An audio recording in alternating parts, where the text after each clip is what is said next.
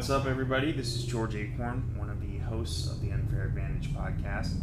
We're just getting caught up on a lot of weeks planning for the Audi Club Nationals 2019 event. So took a break from producing the podcast, but we're back in action now. We actually have recorded several, and we're going to get to those. And one of the first we're going to get to is I'm just going to publish some audio directly from an interview I did with Audi Le Mans driver and the winningest driver at Le Mans ever with 9 wins, Tom Kristensen. Guy's a legend. He's also very cool and took part in our event. So I had the chance to interview him at the Udvar Hazy Smithsonian Air and Space Museum outside of Washington, D.C. And it made for a pretty memorable night. So we wanted to share that, and then we'll get on to our other programs here in the next few weeks. So enjoy, and thanks for listening to the podcast. Thank you. This feels a bit like an evening at the Actors Studio. So, somebody pointed that out to me earlier, and it seems appropriate because what I've done in my career is to try and tell not just the story of cars, but the story of characters in the world of Audi. And I don't think there's a bigger character in that world, perhaps, than Tom Kristensen. And so, Christine, thank you for inviting me to do this. It's never nerve-wracking in any way. So, I've done Tom for a long time, though. My first Le Mans was 2005, which seems like a long time ago. That's near the beginning of my career in this, or at least when we started to get some notice. But 2005, Tom, you were already breaking records in 2005, Jack Yates' all-time record. So, well, you were just getting started. So, with that in mind, maybe we could start by, one, thank you for being here, but perhaps we could talk about even before that, what got Tom Kristensen to racing and to Le Mans? Good evening, everyone. It's great to be here, and thank you very much, George. Thank you, Christine. And congratulations, 35 years. I can tell you is a very long time. What got me here? If you want me to start, I was born on a gas station. My dad drove sideways on dirty roads in a Ford Escort Mark 1s. And at my, when they named me at the church, what are you calling that? Christening? At the christening, the picture, I have an open face helmet on. My dad holds me in his hands. So, with this in mind, it went wrong at the very beginning. That's true. I'm not, don't look at me like it's not true. But that's the way, and growing up and seeing my dad, sometimes, I would be with my mom, looking at one corner, and I will point out, that's Daddy, and she said, shh, shh, he's last, shut up. Which he was actually not. I was the biggest fan of my dad. He had the humble background of running the gas station, so he retired quite often. But he was, to me, a heck of a driver, and very, very fast. Liked his determination, and that certainly planted itself into me when I was a child. My dad died in 2013, and since then the racing for me was not exactly the same. But it was definitely him who feeded me in this kind of passion and determination of being part of something which was unique, and understanding that to go to a racetrack you needed to prepare the car with your mechanics and your engineer, and in that environment that's actually where it kind of all starts. So I had a go-kart when first time I sat in a go-kart I was around 7 or 8 years old, and I started having one when I was 9. You had to be 10. So, but that's how it sort of works. But the cars were very unreliable. It was a chainsaw engine, and it never ran really. It was always misfiring. But that's how it started, and then it went on from there.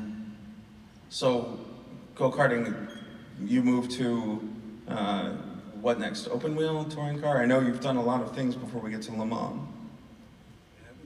I would say the problem from Denmark was there was not a lot of funding supporting me, and certainly not from my family. So my dad was never there. He sometimes, when I did a kart race, he would be there on Sunday, but only come after the race.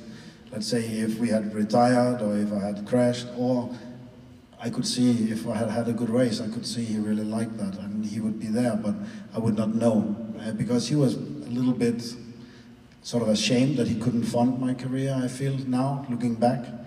But the karting was where it all started, and knowing that, for example, winning local championships, the Danish championship, and one of my best races I had in karting before we went to the European and the World Championships.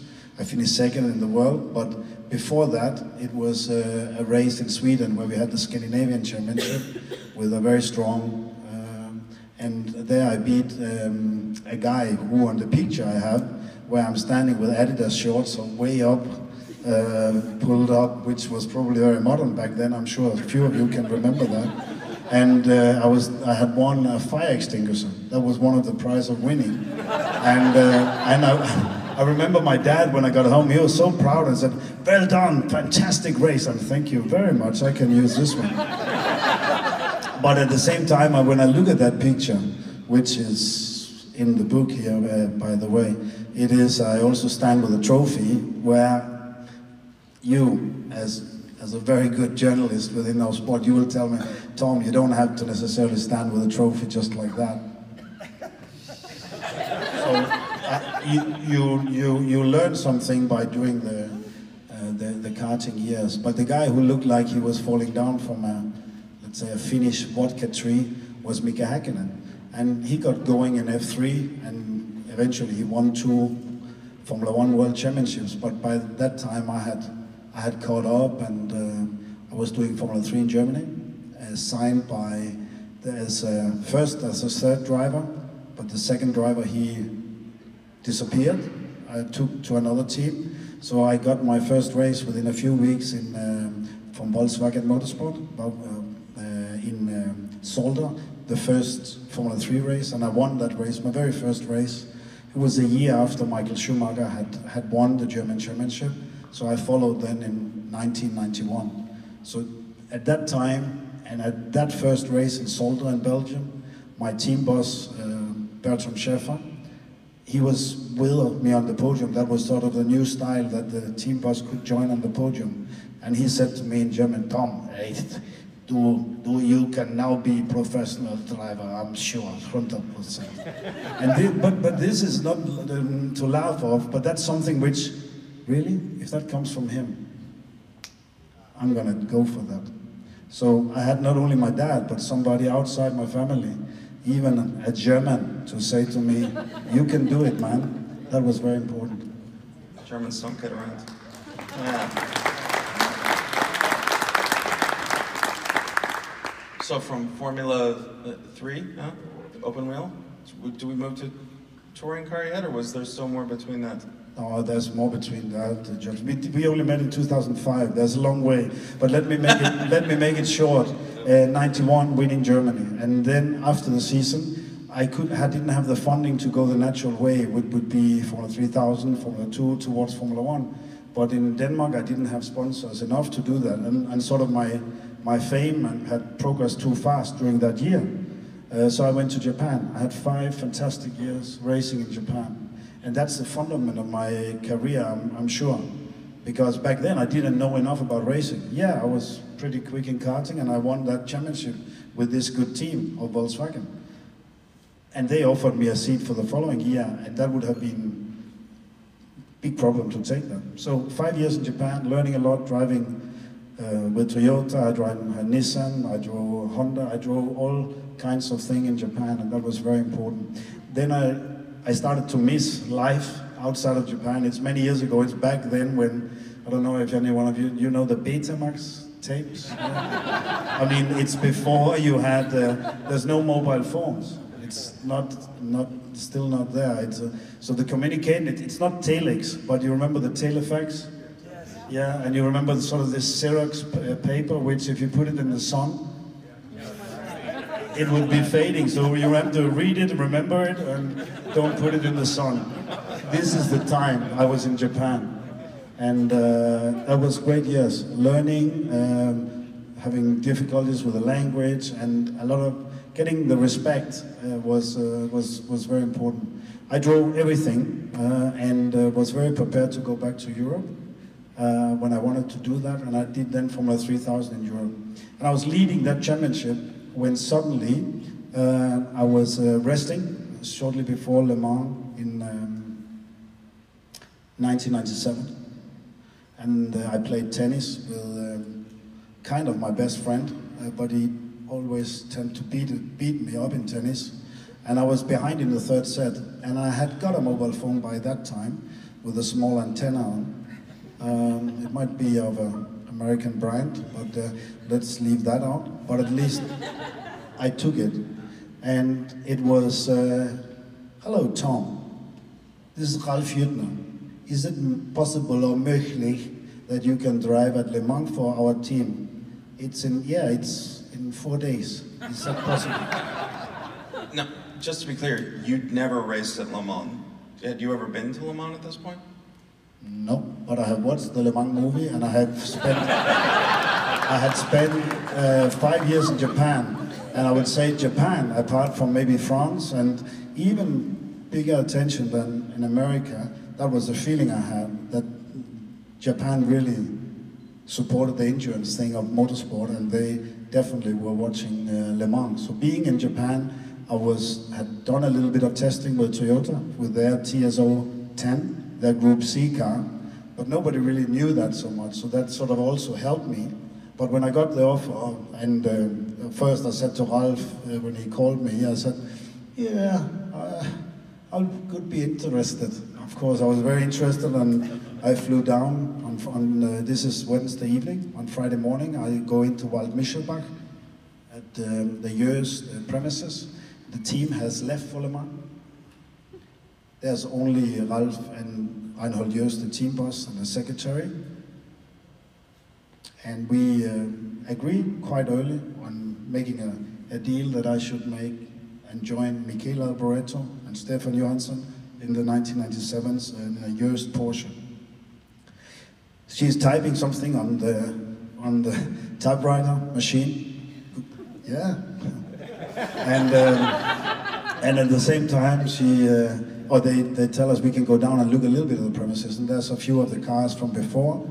And then I hear them speak German, and over there, and there was one of the mechanics who hasn't left yet. He was sweeping the floor, Jürgen was his name. And they say over there's a monocoque of which they used at the Le Mans pre-test. So this is the Le Mans race, 4 days, or now we are only 2 days before the Le Mans race, or the Le Mans week.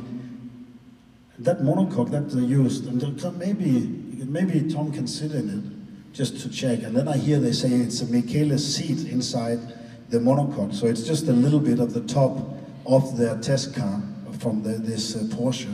So I sit in it and listening to that it's Michele, I'm driving Michele. I'm perfect. This is perfect for me. And then I see the people there staring at me like I'm a young, little bit too pushy idiot in that sense. So Jürgen, he puts it head down, and by the time he do that, I will get a little bit afraid. And I said, if the brake pedal could come a little bit back, then it would be really good and really perfect for me. Junger Mann, in unser Team, der Schnellste bestimmt sowas. And that's German to say that, hey, little boy, in our team, the fastest driver decides things like that. All right. I signed the contract. I nearly leave the factory. And then I just go back to Ralf, not to Reinhold, because I understood Ralf, who called me, he was more for we take a young guy.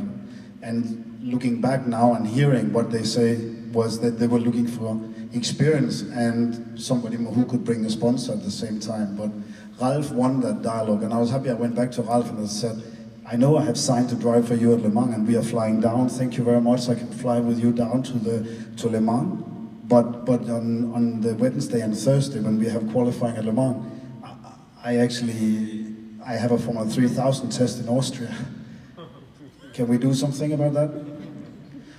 And then they agreed I could go and test one day. So I drive in the Wednesday evening at qualifying, and then in the early morning at 5 a.m., Reinhard Joest took his private plane and flew me down there. It cost me 17,000 German marks, and even though that it was a very good weekend I'm telling you about now, he still asked me, obviously, to pay the money, which is correct. But it was a lot of investment, so in that sense, my first Le Mans, I was not paid in that sense. But I did the test. I came back to Le Mans on the Thursday evening. We land when practice and qualifying already started, and I get 17 time laps. That's all I get before my first start in 1997. So I'm a very focused guy on the grid, looking at the seat, which I said is perfect, you know. You know, you're really focused. I get my drive in the evening. The mechanics are certainly, they talk to me, but only exactly what's necessary. We don't have really any dialogue. The one who gives me a dialogue is Ralf, certainly, and Stefan Johansson, but in particular it's Michele Alboreto.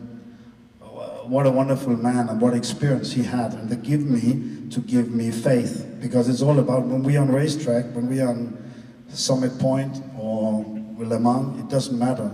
But if somebody tells you what to do, it's not the right way. It is when you ask the questions, when you get bleeded in, then you are absolutely focused on what you're going to do and going to achieve. And Michele was like that, so he sort of said, "Hey Tom, I followed you in Japan. Which circuit do you like in Japan? I saw these races." And I don't think he saw these races, but it gave me a lot. Oh, really? It gave me a lot of faith and a lot of motivation to do well. And obviously, he knew I was the weak link, being young and new to Le Mans. So I asked him at one stage, "Can you go around the track on Friday just to tell me a little bit about what you think about the gears, just to optimize what I have now done in practice?" So all these things helped me a lot. But to cut it short, I have to be short, I know, George, I am in the evening of Saturday and I come out, and now we speak about this Betamax tape, and that's what I have. I have a tape of my first interview after I'd driven at Le Mans. In the evening, getting into, not dark yet, but the sun, as you have the sunset, and get that straight in your eyes at Le Mans, that's something I wouldn't have thought of. But doing that and having that, when you enter down to Indianapolis, getting down to Indianapolis, and you can't see a thing, that's something. And also the thing at Le Mans, that you constantly have to find your way by these cars, which is 7 to 9 cars at these years, in average per lap, that you have to pass every lap. And you have to do it without, obviously, costing time. And any traffic feels like you're costing time. So to play with that mentally, that sometimes you have to let it go to make sure you get more momentum and you pass him. So even though you lose time, that you have to tell yourself that I don't lose more time than I should have. That's a mental process which starts. And you can imagine for a young man coming out of the car and somebody puts this huge camera with a Betamax tape in and asks, "So how was the first stint?" And I speak like a guy on helium. I speak like, I just explained those 2 stints in 1 minute, and I explain everything on the 2 laps. And I have it, and I will not show it to anyone. But that's the name of the game. I was getting better, and some of the mechanics will come out of the car, and it was a bit like, okay, good. Get rest. All right, that's good. Rest. Boom. I come back at night, and I get in the car around 3 a.m. And I tell you, it's dark. I think it's as dark as it is at any museum if the fuse goes. And the lights on the car was not fantastic back then. It's not the laser light or the high beam what we have of the LED lights in the latter years with Audi Sport, I tell you. And it was pretty dark around the track back then. No floodlight at the chicanes, which some of you have seen when you have been there for a few years ago. But I know some of you have been there also back earlier. It was dark. And to get in at dark, that's really there's no way out. You have to get in and do well. And it's pretty cool to be blessed with quite a good eyesight that sort of helps the confidence, because the only thing when I ask Michaela, what is important here? Yeah, you get hot tires, Tom, and make sure you switch them on. And that means that go out and hit the brakes late and get it going, and don't try to be hesitant a little bit in the early, because that's just the opposite of a win-win. As you lose the temperature, you lose performance, and at the end of the day, the night is gonna be, and that's sort of the only secret there is. Be confident immediately when you start, even when you're not. Go out and be confident, and it helps. And actually, the only thing which you hear is, at the end of a stint, Boxen stop, Tom, Boxen stop, nur tanken, nur Sprit. Jawohl, jawohl. That means pit stop or fuel only, pit stop, fuel only. I hear that twice. That's the only thing I have. And it's 97, and I get the lap times only from the pit crew. I don't have it on the digital, which I had with Audi all the years. You have the delta times all around the lap, so you know always where you were compared to your performance. There you got, you passed pit straight, and you got the lap time of the lap before. That's already difficult to understand exactly how that lap was, because I'm only looking for the next corner. But after these 2 pit stops, I'm in my 3rd stint, and it starts to be a little bit like you sense a little bit of, I don't know what you call it. It's not daylight yet, but at least you feel, you see a little bit more than you saw before. What do you call that? Twilight. That's a lot of info. Thank you very much. More input than you were getting on the radio. No, but that's good. Much more. It's fantastic. But when you get that, you get a little bit fine-tuned, a little bit faster, a little bit faster. And what happened is you're going into the nice time of the day. Now I've got some decent lap. I have 2 stints, and now I'm in my 3rd stint. That means I'm in my 5th stint, and the rhythm is coming. And you see a bit more, and you get a bit braver. And suddenly on the radio, Ralf's voice, he says, schnellste Runde, super, super Tom. You can understand what that means? You've just been driving like, and yeah, forget about that, get on with it. And I keep going. And what happens, I have been racing 18 times at Le Mans, even though we still discussed that one year I didn't get in the car in 11, but I have done 18 starts. And I can count on less than, yeah, maybe 3 hands.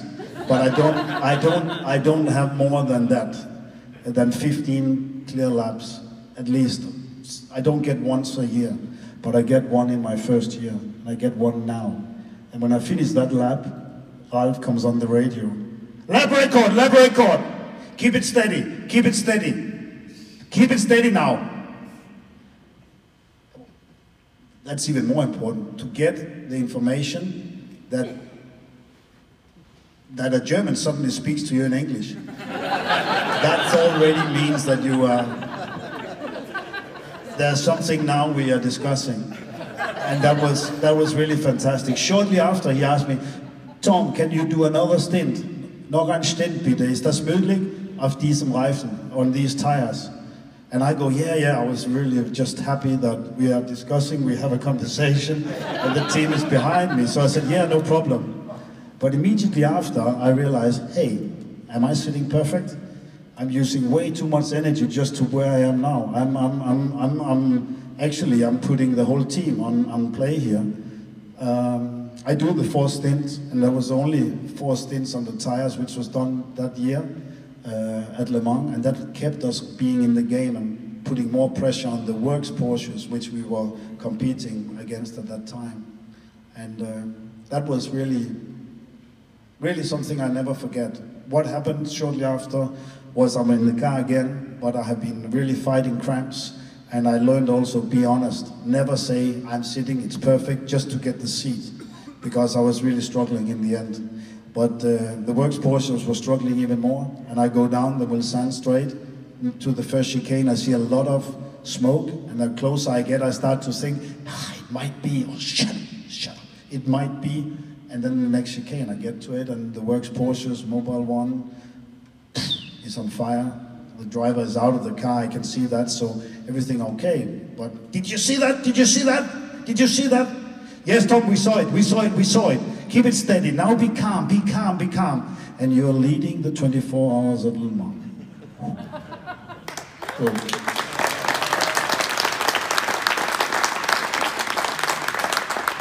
It's quite very impressive. I can sit here and tell it to you now. I'm really inspired by that, but I know my dad up there somewhere, he never forget that when I told him that I remembered that with that little team, there was only 12 mechanics. It's one car team with Joest Racing back then. The last year I did with Audi, we were 156. Of course, we were 4 cars, but we were a lot more people around.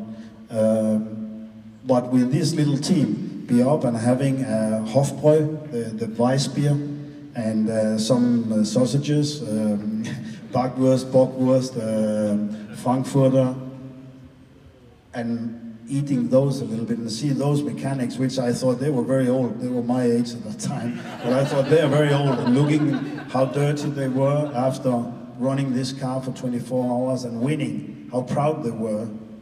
And I also got a little bit hot, so I went straight up to Jürgen, put my finger into his bag and whispered into his ear, cheers, cheers. Jürgen, is it possible next year if I can have the brake pedal a little bit back?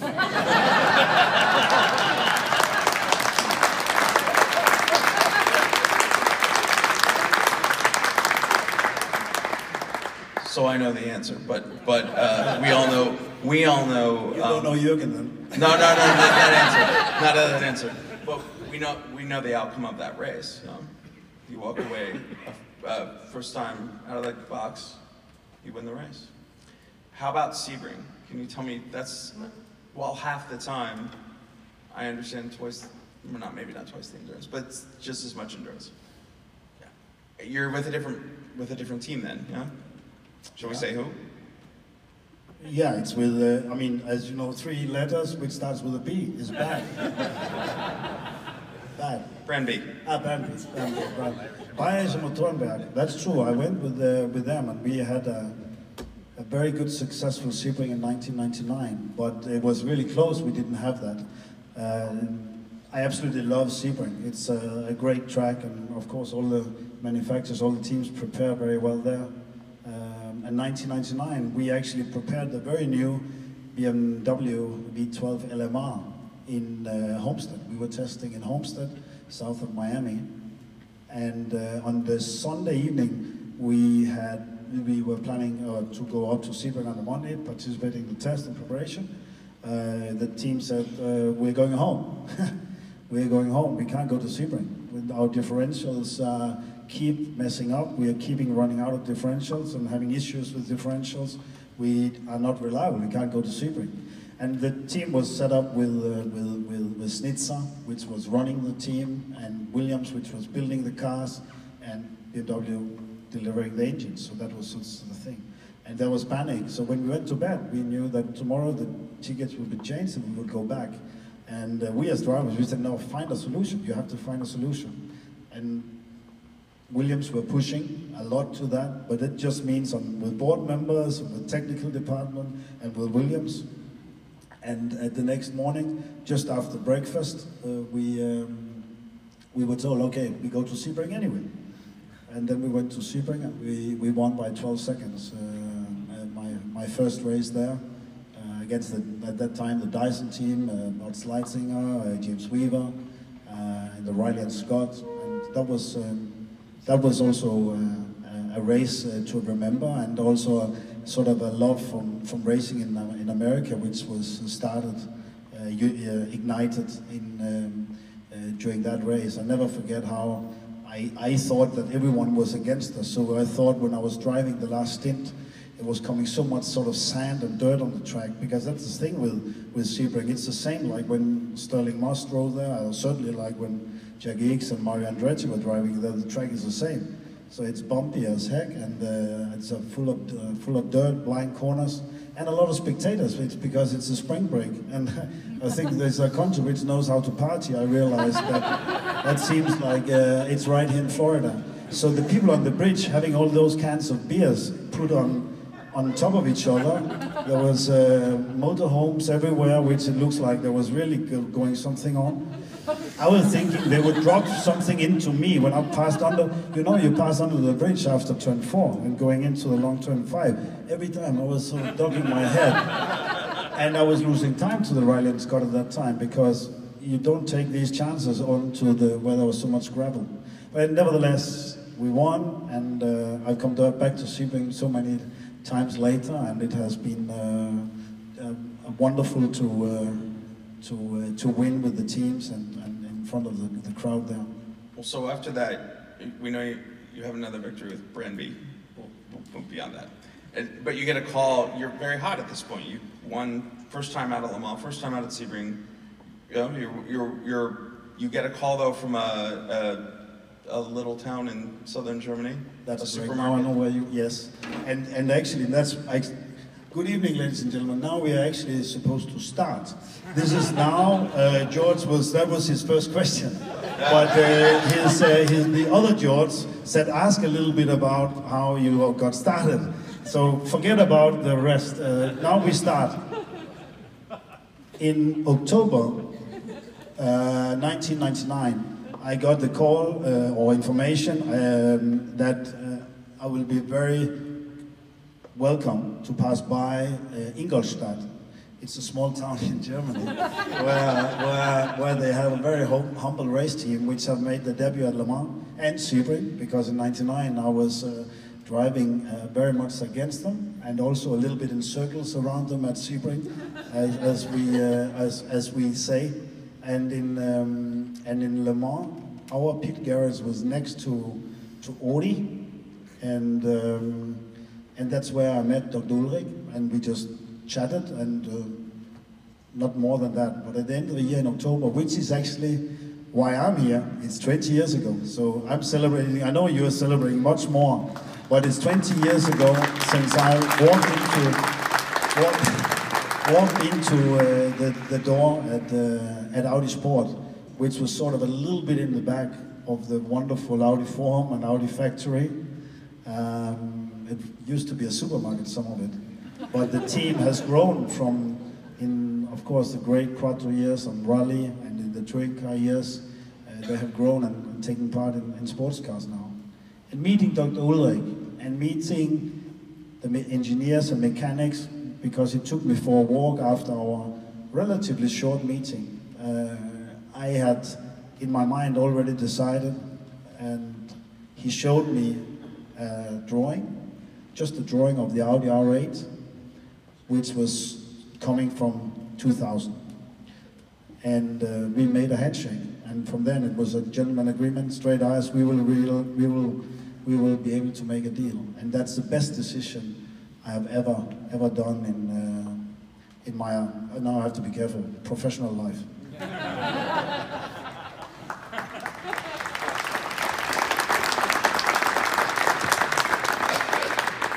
So there are a lot of wins. Rather than dwelling on any single one, I'm going to ask you to dwell on a few simple ones. What would you say was your hardest win at Le Mans with Audi? The hardest win is always to win people's respect, and that is important every year, every test, and that's how it is important with the mechanics, with the engineers. I mean, in 2000. My first race with Audi, we won Sebring with Biela and Pirro. We won at Sebring, and the year before, I tell you, the first original R8, which was built up, of course, of the Audi people. They were not going out and headhunt a lot of people, so they have worked their way up, and see how proud they were. And I can say how lucky I was to join Audi at that time when we developed over the winter with a new car. So I would say that is the most important thing. But if you just take over, I've been blessed with so many races, so also disasters, also failures. But 2001 is very strong in my mind for being the Michele. I hope I I spoke very, very nicely about him because I had great respect for him, and without me starting with him, it might have gone completely different my first Le Mans. But the 25th of April, we lost Michele just shortly prior to Le Mans due to a free testing accident where he had a tire failure at Lausitz. So there was enormous, pressure. There was a lot of things we wanted to honor Michele, and at the same time, people were questioning us. What are we? Why are we doing it? You know, even stuff like that. That was tough. And then in 2001, it was raining. We were only on slick tires for 5 hours out of 24. So 19 hours the circuit was wet or damp, and that was tough. What was important was the FSI was coming, the new from Beretsky, the direct fuel injection, which was really a win-win. At Le Mans, it's good to have a good fuel economy. And that was a little bit better. But for us drivers, what was much more important was we had a lot better throttle response with the twin turbo. Lot less turbo lag. So when you put the throttle on, the delay in the power output to the rear wheels was much easier to digest. And you can imagine when it's being in the rain, the friction in the rain, and particularly during the night, is not very enormous. So it was you constantly part throttling and had sort of to always to predict what the throttle was going to do. And with that power, it was incredibly difficult in the wet. The gearbox was built to say immer 80% oder mehr, means 80% or more. Otherwise, you shouldn't change gear, because it was now up in the steering wheel. My first year with our private Porsche, right-hand drive, unsynchronized, big, heavy gearbox, and now suddenly without it was up in the steering wheel, and you even had what do you call it, assisted steering wheel, like a servo, power steering.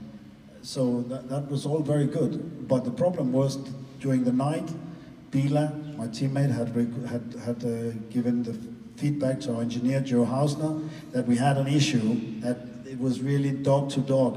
When he changed from third to fourth, not good sound. And then I got in the car and was told what Frank had told. So when you get in the car, Tom, third to fourth, 100%. Only full throttle and chains. And push. So the whole night it was raining quite hard, particularly in the morning. And you don't see a lot, and when there's times when the rain are coming more, it's not very good. I mean, at Le Mans, in driving in the wet, is because of these 50 to 60 cars, it's constantly throwing a lot of rain up, and that sort of hangs because the trees down in Mulsanne or Giannapolis or Hunandière, it's creating that, it's just fog. And at the same time, back then there was no new asphalt on. 70% of Le Mans is normal roads. So there was a lot of, I would say, we call it grooves from the tires, or rods from trucks or heavier vehicles during the year. So of course, with this standing water and with all the white, as you know, the white marks or the different put on the road, is the friction on that we know is not fantastic. So driving in the night was pretty tough. You had to be incredibly focused of not hitting anything. Sometimes, whoa, that was a Porsche that has been a little bit off the road coming back, things like that. So you're constantly really thinking and just looking for the rear light. When you saw rear light, then you knew shortly after you had to sort of move over. But you couldn't just move over by instinct, because then you would hit more standing water. And I don't know, I guess it's a little bit the same, like, I mean, I know it from George at least, you know, when it's heavy rain, very heavy rain, and you are going up through Virginia, you're going at 160 miles an hour, the wipers are going like that, you're going up to 180 miles an hour, nearly 200 miles an hour, and it's really heavy rain. There you are. That's when you are the utmost focused in your whole life, because what happens suddenly, it gets very quiet, and that's where human beings driving a car is most sensible ever, because it goes, and then you just lift the throttle a little bit. And the steering, you just feel... and you catch this aquaplaning. And the aquaplaning is what we all should have the most respect for ever. Because aquaplaning, if you're not alert, it's gonna catch you. So aquaplaning, please remember, respect. And yeah, okay, one thing which helps is of course driving a quattro, which might have helped George. But at Le Mans, it was really something which was deep in us when you cross these rods with standing water. So tough it was, but in the morning we had a big lead because we had been pushing, and our car, a lot of journalists or people would say, why are you pushing so much? We actually had a 1-lap lead at that time. But remember what Biela had said, remember what the engineers had said, and we were in 2001. And I can tell you, only by us pushing, we could be in this position that the mechanics could win the race for us. And what happened when I was in the car, unfortunately, after lunchtime, so less than 4 hours to the end of the race, I'm just being put on slick tires, and a little bit of the time when there was some dry, so there's a bit more load on the car. And it's very easy to change when it's full. No problem. But there's more load, more energy in the car. So that I come at one point out of a nice corner,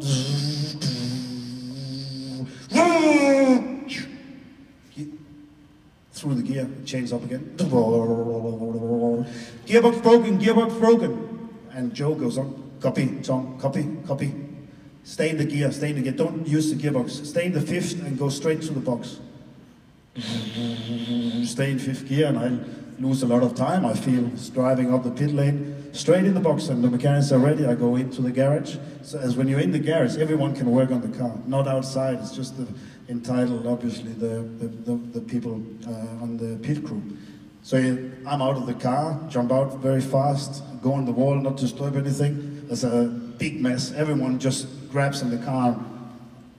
Noise, everyone screaming, boom, boom, boom. But at the end of the day, you can see there's pretty orchestra. They know what they're doing. They have made everything ready. And what they could do, they could change. Everything behind the engine was a module. So the differential, the drive shaft, gearbox was one module. And they are now changing that. And what it also told me was that Biela jumps in the car. I explained him a little bit of the situation out on the track, because we constantly had that changed. And then I focused on that and realized, oh, one of the mechanics, it's Uwe. Uwe is working on our car. And Uwe, he's the chief mechanic on the yellow car, which is at the moment running second and trying to catch our lead. So I just watch Uwe, and I'm looking a little bit on a few other. Thanks God I don't say anything, so I just follow it. Times happens really fast, and I'm sure you probably know exactly the time, but car goes out again, they refuel it, 4 new tires, the car goes down, and I remember it hesitated a little bit, and then it started. And it's 5 minutes something, 5 minutes 23, I think. 5 minutes, 23 seconds. Don't tell that to any Audi dealer in here. And the car leaves and drives out of the pit lane in front of, 12 or 14 seconds in front of the yellow car. We still have the lead. I'm still watching Uwe. And Uwe turns around and he goes, yeah, wir haben das geschafft, wir haben das geschafft. He's completely wild and he's just very proud. And I look at him, yeah, very good. I said, you have been driving so well, and I'm the best at that. We have practiced this, we have done it so many times, and every time, this is new record. We have never done it less than 5.5 minutes before. It's 5 minutes, what is it? 5 minutes, 17 Sekunden. Yeah! It just shows that even though there's competition between the cars, because many times also journalists have, I'm not saying question that, but that energy is still a lot of respect. And when a mechanic can get the chance to show his ability, it doesn't matter which car it is. That was 2001, and I'm very grateful to have learned that so early in my career. And every time I try to explain it, There's always a little bit of disbelief, but honestly, that's one of the key factors. So when I said yesterday when we were on the track at Summit, I was a few of you here, we speak about the human element. Without Uwe in this situation, or the other Uves which is around in the car, certainly our car would not have won Le Mans. So it's the human element is very important to Vorsprung technique and all the things which we have achieved in racing. It is that you have the respect of the fellow people, that you take the responsibility to say, I'm gonna do this, and I'm doing this, and after I'm doing it, we can discuss it was good or bad. But in the process of doing it and feeling the responsibility, it learned me a lot. So I'm really happy that I didn't go and say, can you go away from my car and do something else and work on your? Very, very happy. It taught me a lot.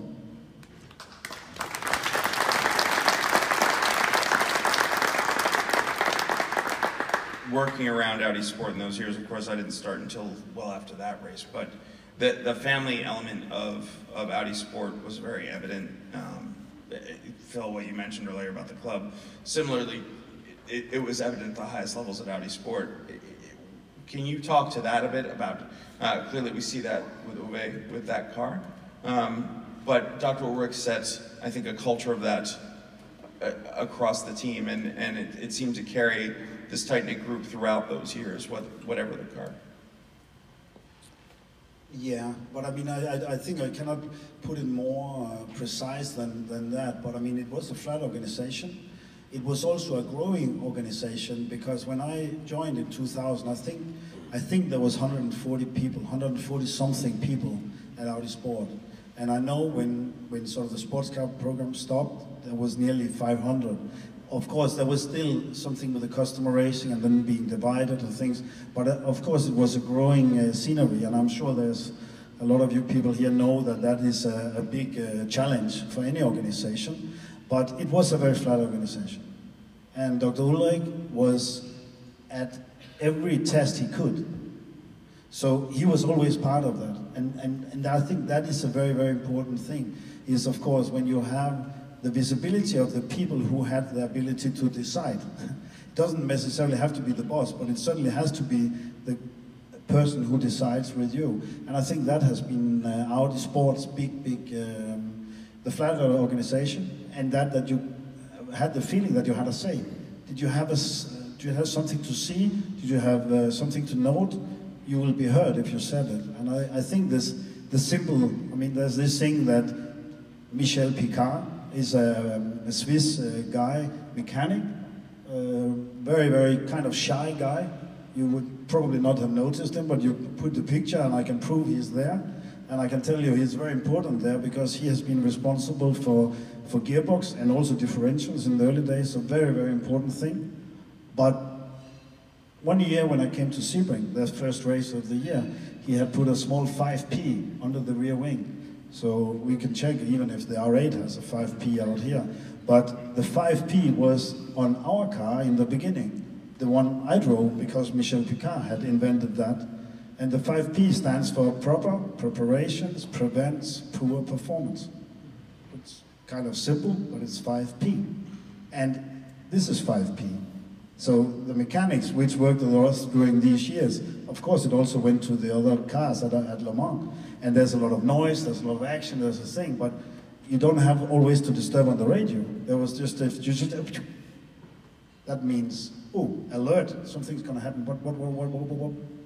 People are ready, and that's very simple. So it doesn't necessarily always come from Dr. Ulrich, but in general, all over the years, I can give examples like that it just means that you have the chance to show your skills, but more important is you have the chance, and you have, I would say, not only if you have the ability, you also have the power, and you should take responsibility. And that I think has been very important. So sometimes maybe we see a few things which might be a problem later, instead of we say, oh, we look away, we might get on with it a little bit earlier, even though that it's my sort of ass which is going to be spanked if I mention this. Well, I think we're probably coming near the end of our time, but if I could fast forward to the final, to 2013. Sebring came and went, and it was close. Le Mans comes up, and your dad had passed that year. 13, yeah. And this is the Rari team that's out here now, 2013. Yeah. Number 9. No? I know when Sebring, you approached me after the podium and we were chatting, and you mentioned how hard that you would hope to win that one for your dad. Then we get to Le Mans, and this is a tough race. Very early in the race, Alan Simonsen had his fatal accident. This was very tough. If I could just ask, 2013 had to be so important. I know this is probably a tough discussion to have, but how important was that to you? I know it was. You can see the. You know, there's a lot of individuals at Le Mans. I mean, I just speak how many people we were at Audi. Obviously, from our little group of car, and with my teammates, was with Alan. And now it was with Loic Duval as our, let's say, our third driver, as Capello had put up his helmet. But yeah, losing my dad really the Thursday before I'm traveling on Saturday to Sebring was tough. So I had to delay that and arrive very late to Sebring. But it was quite. When I was told about Alan Simonsen in Aston Martin, I was preparing. I was about to go in the race car. I was sitting on top of the pits on these, the spinning bikes, which are there to keep the pulse up and get the sweat, break the sweat, to be ready to go in the car. And I had texted Alan, and I had texted his engineer and his family member, and they didn't know anything. They didn't get any information. And when then Steffi, who is our organizational girl from Audi Sports, she came in, and I could already, I mean, when she opened the door, I really, there's coming bad news now.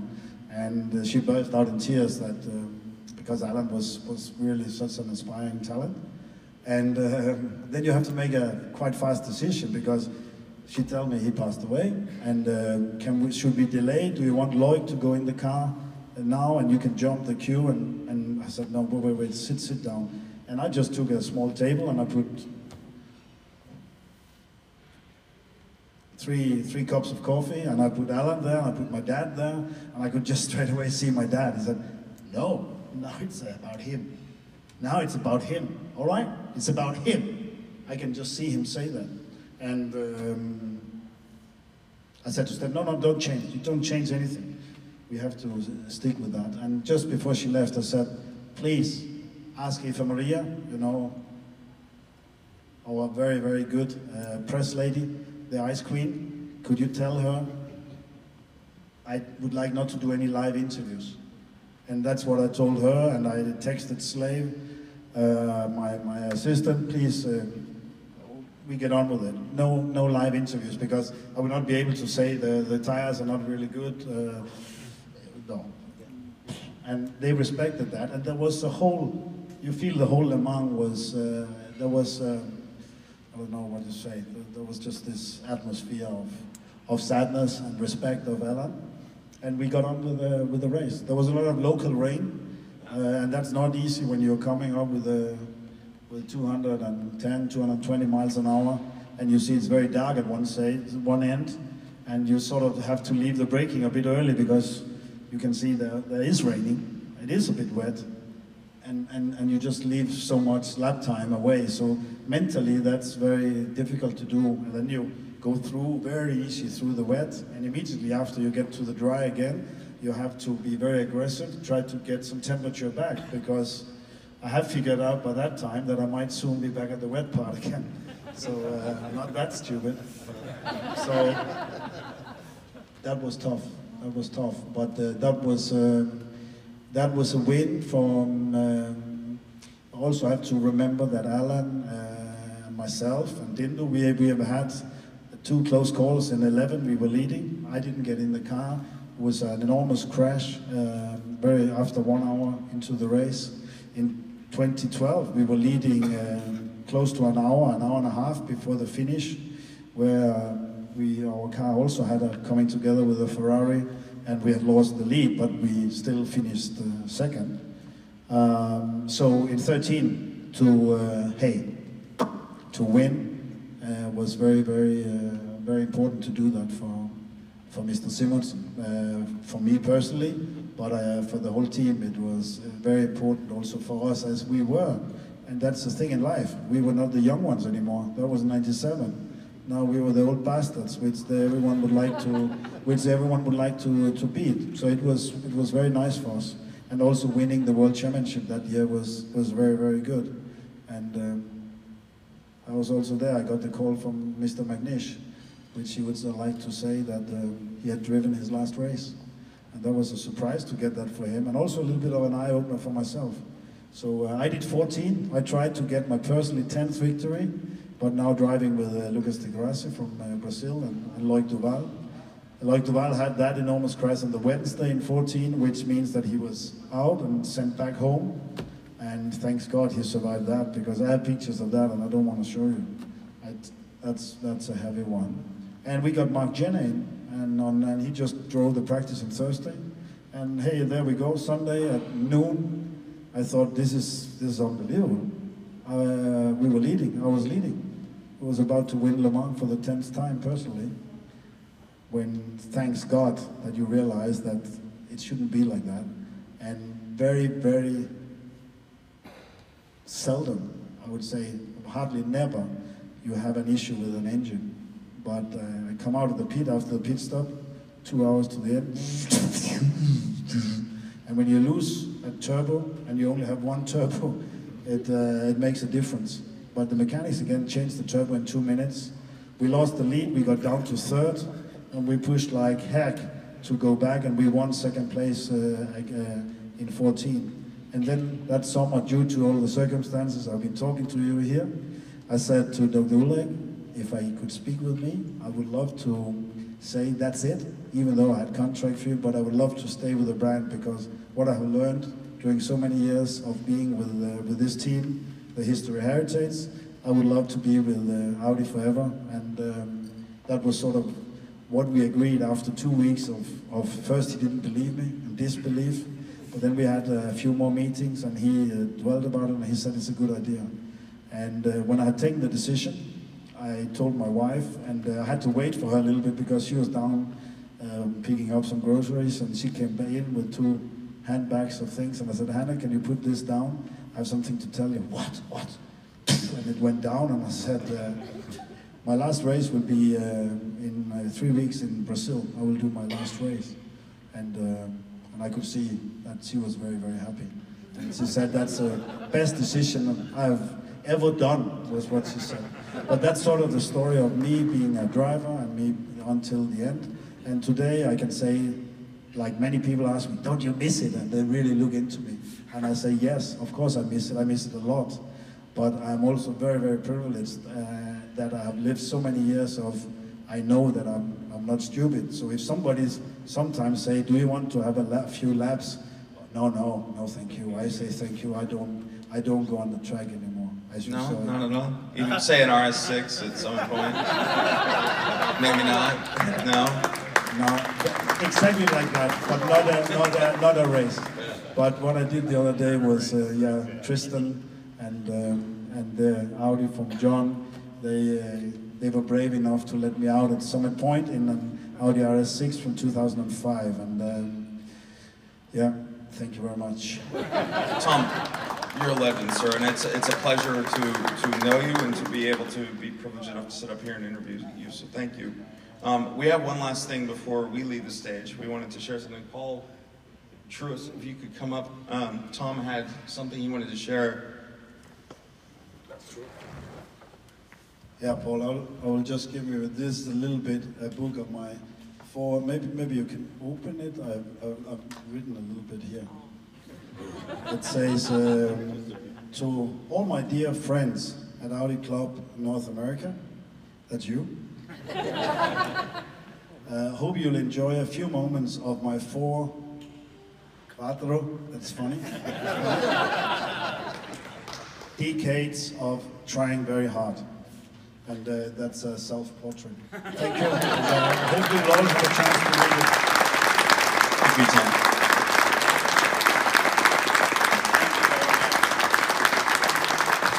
What a generous gift. Thank you, Tom. George and I were just talking earlier. We've got